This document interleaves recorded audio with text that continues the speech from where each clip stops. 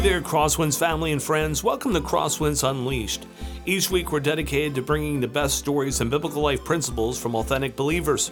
Our podcast breaks down the Christian life through interviews and what we hope is practical and accessible. I'm Craig Cooper, the host of the podcast and lead pastor of Crosswinds Church. Let me give a special shout out to our producer, Elijah Merrill, and our assistant producer, Sheldon Boyce. Every week, they work hard to make sure that these podcasts come out every single Friday. If you enjoy listening to them, please tell a friend. If you want to know more about this podcast or anything Crosswinds related, head on over to our website at crosswinds.church. Well, this is the second part of a two-part sort of podcast series on fatherhood. I have back in the studio with me Ryan Samuels. Ryan, great to have you here. Glad to be back. And Dave Wright. Dave, thanks so much for being a part of this. Absolutely. Well, last week we talked a great deal sort of about our relationship with our fathers. If you didn't get a chance to listen to that, I encourage you to do so.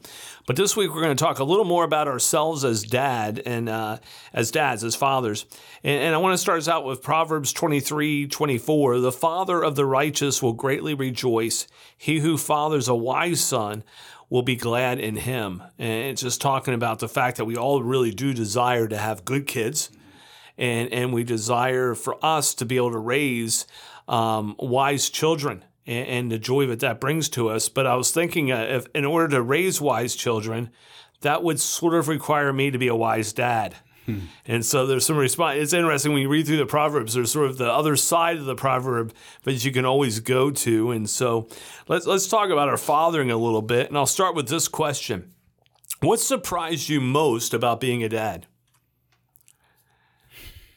Man, how smart they get so quickly. And your oldest is 4. Yeah, oldest is 4. And it felt like there was just like this one moment, like year 1, still baby. Year 2, still baby, learn to talk. But then it was like year 3 and 4, and you're like, whoa, this is a little person now.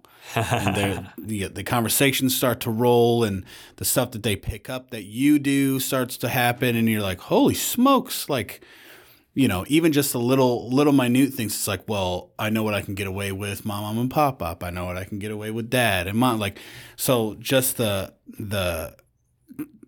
how smart they get in like a split second really hit me with that. So that awesome. Surprised me. That and that you really don't have to teach them to be naughty. They're so cute, though.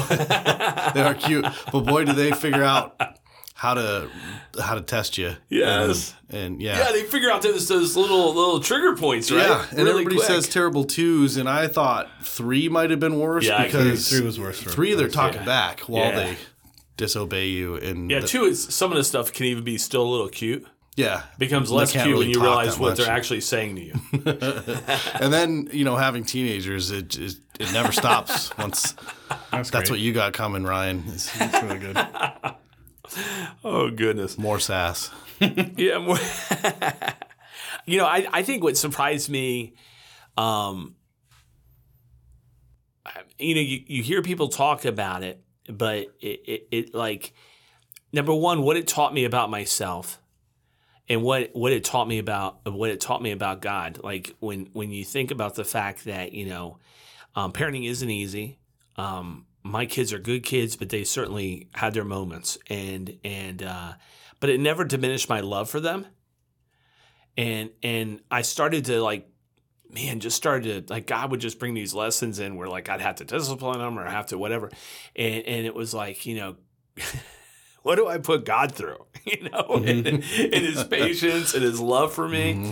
And then tied in with that was, so we have 3 kids, and it's like, it's not like God gives you extra love. You don't need extra love, but it's like I don't have a favorite. I really don't.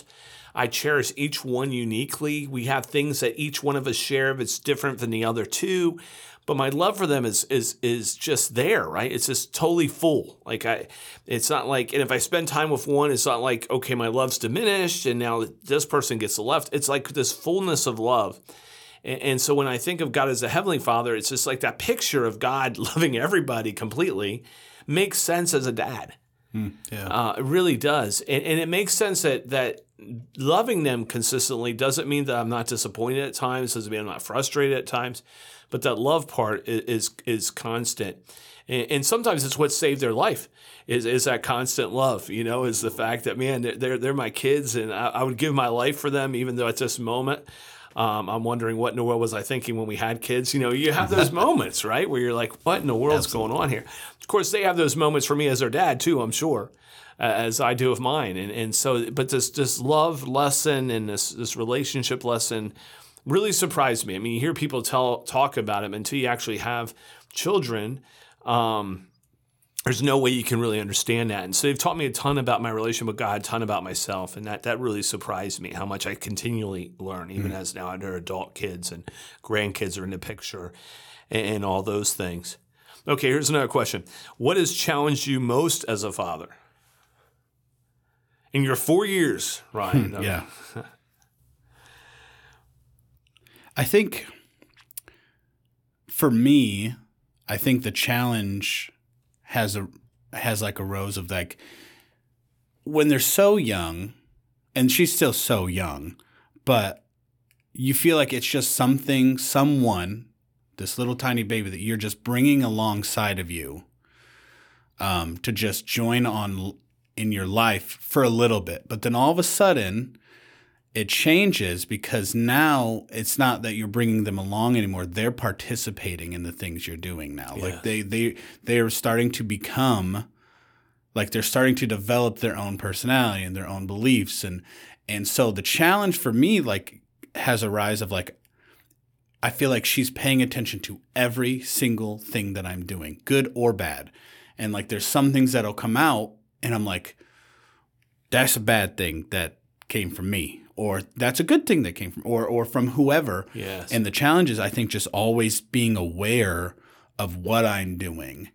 And it's not necessarily always a challenge, but like you had a busy day and you just want to come home and just veg out and do nothing, but yet you still have a little one who wants to do something with you. Yeah, they haven't seen you all day. Yeah, they haven't seen you all day. And so you can't really check out. You can't, because they pay attention to that. And so I think the challenge of like, maybe it is that balance of understanding like the good and the, I don't know, but that's been a big challenge for me, is just understanding that like it's all in all the time. Yeah. For her. And that's what she's expecting. Yes. And so for me to take one day off, that's not how it works. Yes. So yeah. How about you, Dave? I would say just how they're their own person and they make their own decisions, no matter your input, to your frustrations sometimes. And, because I know everything, right? And I have all the answers. And so why are they not doing what I think they should do? Yeah. But, they got to figure things out for themselves, and they're going to test life. And that's hard. Mine sort of piggybacks on that. I feel that one of the main goals as a parent is to prepare them for adulthood, which means the challenge of figuring out how much freedom do you give and when. You don't want to give them so much freedom that they get themselves in big trouble. Right. But you want to give them no freedom, where when they finally are out on their own, they don't know what to do with that freedom they have. Mm-hmm. And so and then put on top of that the complexity of each of my kids are different.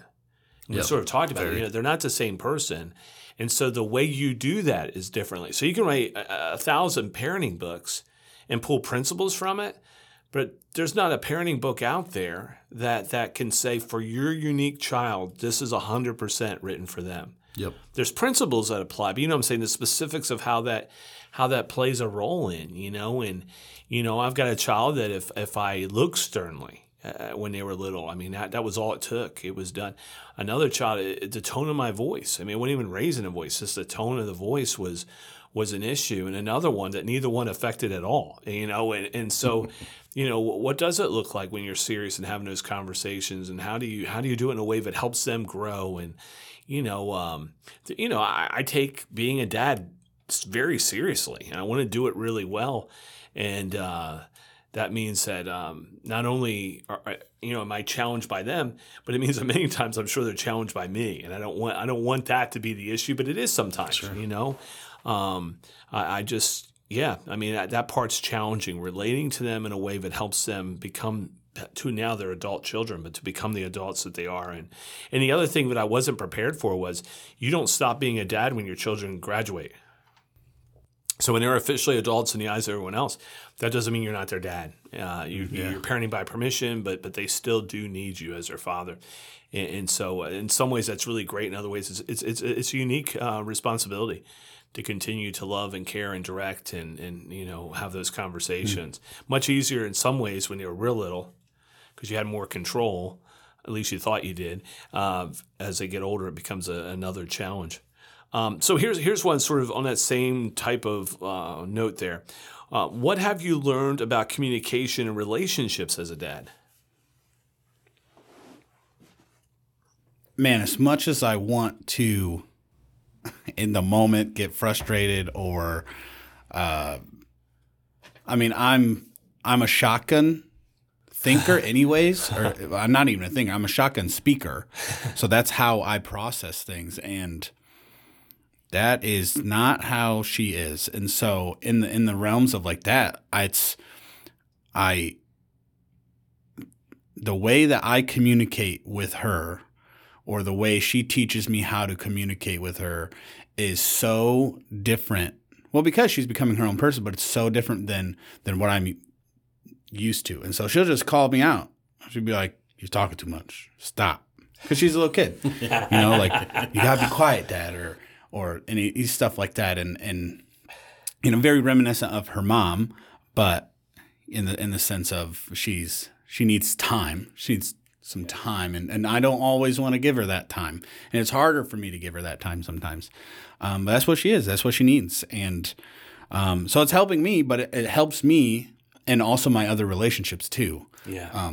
Because, if she needs that time, most people may need that time. And so she helps me in that and understanding how to communicate better with her and with others and stuff like that and those challenges. Yeah.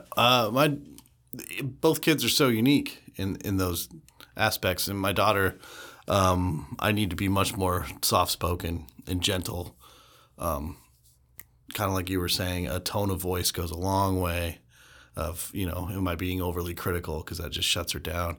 And then my son is just kind of like, you stop being a bonehead. And he's, "Oh, sorry."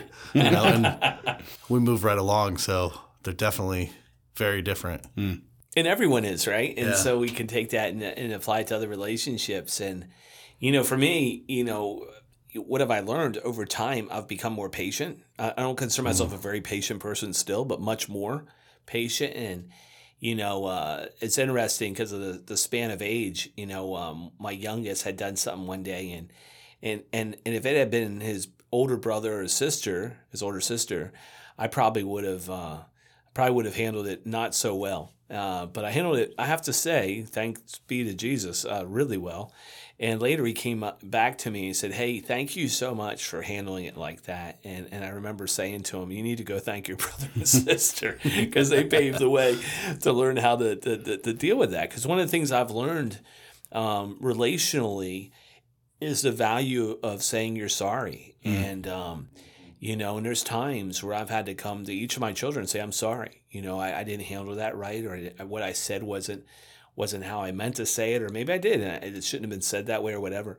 And so over times of doing that, your goal is to not have to do that much. Yeah. And so I've grown a lot, and that works in other relationships too, right? Of just wanting to relate to people in a way that honors them, honors God, honors the intent of what you desire in that relationship. And so I do appreciate those lessons I've learned, some of them painfully learned, but still those lessons I've learned. Turning to something not so serious, here's an interesting, I sort of came across this question. Would you rather be the funniest or smarter? Would you rather be the funniest or smartest dad? Funniest. Hands down for me, funniest. I love being funny. I love joking with her. It's so fun. That's for me. Yeah, funny. Yeah. But that's a hard one sometimes. It is a hard one, but I think maybe I come from it because like Vanessa my wife would be the smartest parent, period. And I'm the funny guy. You know, Right. so like, you know, even So you have a couple thing happening there. yeah, you know, so like You don't have to be smart because she is. right. And in my She doesn't have mind, to be funny because you are. right. And in my mind, there's certain jokes that just don't fly with Vanessa. She doesn't like any potty jokes. Right. And when me and Jordan get just me and her, and we're flying potty jokes off the whim, you know, just you know, fake tooting and all that, and it's so fun. So I think I'd pick the funniest. So I'm gonna come at this a little different. I want to be Dennis Miller. If you know Dennis Miller as a comedian, he is like the intelligent comedian. He is intelligent funny. Yes. So I want to be both. Well, that wasn't an option. Well, it wasn't. But I think the comedian who sort of is and say, if I could be like that, if I could be, I'm not, but if I could be like that, I'd like to have his intellect and his sense of humor. That's good. But yeah, okay. Let me ask you this. You know, how would you like to be remembered as a dad? I would just want my kids to know that they're so loved by me that no matter what. And I've told them both that, you know, be whatever you want, do whatever you want. What I really care about is that you love Jesus. Yeah. You know, and I'll be proud of you no matter what. You know, whatever job you choose to do. I had my Father's Day tea with Jordan today, and she wrote a little poem or a little excerpt of what my dad does all day. But the final thing was, my favorite thing about my daddy is, and she put, my favorite thing that my dad does is his hugs and kisses for me. And I think that is just, man, for a 4-year-old, you know, so it's thinking so far down the line for me. I'm thinking, you know, 20 years at this point down the line on, and at 20 years down the line, she's 24. She's still 4 years younger than I am right now, 20 years down the line. And so, and with a new baby coming too, you know, so I'm thinking super far of how I want to be remembered. And I really just want them to know they were loved. They really were. And I think loved to the point where there's moments where like the only thing that got me out of certain places was the love I had for them, you know, or the love that they gave to me. You know, that's the thing about Jordan that I am so appreciative of, is she's so in tune with my love language. And I don't know how she does it. It's a total God thing, but she just knows what I need when I need it. And that's just something that has carried me a long way. So I just need to know, like, she has helped me so much in my life, just as much as she may feel that I'm helping her. Yeah, absolutely. And so that's something I want her to know. And so in those moments where she's like, my dad just sucks right now, you know, I just want her to know, like, she's helped me just as much as she may feel that I've helped her down the line. Yeah, I think for me, you know, it's the same as what you guys are saying. I want them to remember me as someone who loved God, loved their mom, loved them, and loved others, you know, and modeled that. And that's all I could really ask. If that's sort of the legacy I could leave, I would feel like I've succeeded at least at that. Yeah. Okay, so here you go. Final words here. Episode 2 of the 2-part series. What advice, what words of wisdom, what encouragement would you give the dads out there? Dave, do you want to start us out? I'd say just be yourself to a lot of degree. You don't have to try to be super dad. You don't have to try to have all the knowledge. You know, they love you for who you are, and they'll see through it anyway, I think. And so just, you know, embrace who you are and have fun with them. Yeah. Mm-hmm. I think as a product of someone who has faced the reality of that they had a father that chose not to want them, but then also have a dad that's chosen to want them, is I really think that the most important thing, or the advice I give is to be present. I mean, there's so many times in my life when I remember, you know, I think we've all been there, whether we've been in sports or concerts or moments like that, where all we want is to see our parents there. And, you know, we're scanning and that has just helped me so much. And I think in that moment of 3rd grade to 12th grade, not having him there all the time, you know, there were moments where it was just my mom, and my mom came to everything that I did. But, you know, there's moments where I was like, man, and because of his limitations, he couldn't do that. But just his presence of being there, even to this day, I think that's my advice is like seek to be present. Like you don't get times to check out. And it could be like my dad who put in long hard hours, but when he was home, he was home. Yeah. Be present when you're present, right? Mm-hmm. Yeah. Yeah. And I think that's a challenge for all of us, especially with our phone addiction in our culture. Mm-hmm. Put down the phone and be present with your kids. Let them have that time with you. Yeah. And here's the thing: even if you're like, well, they're doing their own thing in the room or whatever, maybe, but they notice. They notice when you're present. And I would throw out there to the dads out there, today's the day. And so, sometimes you listen to this stuff and you're like, man, I wish I had been a better dad, or I wish I was being a better dad. Today's a new day. Mm-hmm. Allow the Lord to use you today. Yesterday's gone, man. Mm-hmm. And what you want to be tomorrow is just a dream, but today is an opportunity. And take advantage of that opportunity today. And if you're like, man, I don't have any kids, and you're a part of a church, you have a ton of kids. Mm-hmm. We had child dedication not long ago, last month, and as a church family, we stand and make a commitment to those families that we're going to live in such a way that would point them to Jesus. Now, understand we won't be perfect, but we want to point them to Jesus. And in the church community, how important it is for us dads to be there for one another, for us men to be there for one another, and for us to be an example to all the children, whether we're their biological dads or a spiritual dad or just a man who's walking around the church that they're looking at, making sure we're being that example. But no matter what you feel you have done, whatever you feel you would like to do, today is the day. And let the Lord work in and through you today. And I'll go back to Proverbs 23:24. The father of the righteous will be greatly rejoiced, and the father of a wise son will be glad in him. And that's not just about our hopes for our kids, but it's saying, Lord, help us be the type of men that would allow for them to have a model of how to do that. And our greatest model, of course, comes from God himself, who's there to give us strength, who's there to give us forgiveness, who's there to give us another chance in this day that he's given us. And so for all the dads out there, this is sort of Aaron, if you're listening to it when it first came out, it's Aaron like the Friday before Father's Day. So let me say to you, happy Father's Day. Great to be a fellow dad with you. And may God use us to make a difference in the world around us through our children. As always, remember, check out crosswinds.church. That's where you'll find out all things about this podcast or Crosswinds, crosswinds.church. And as always, for now, be blessed and bless others.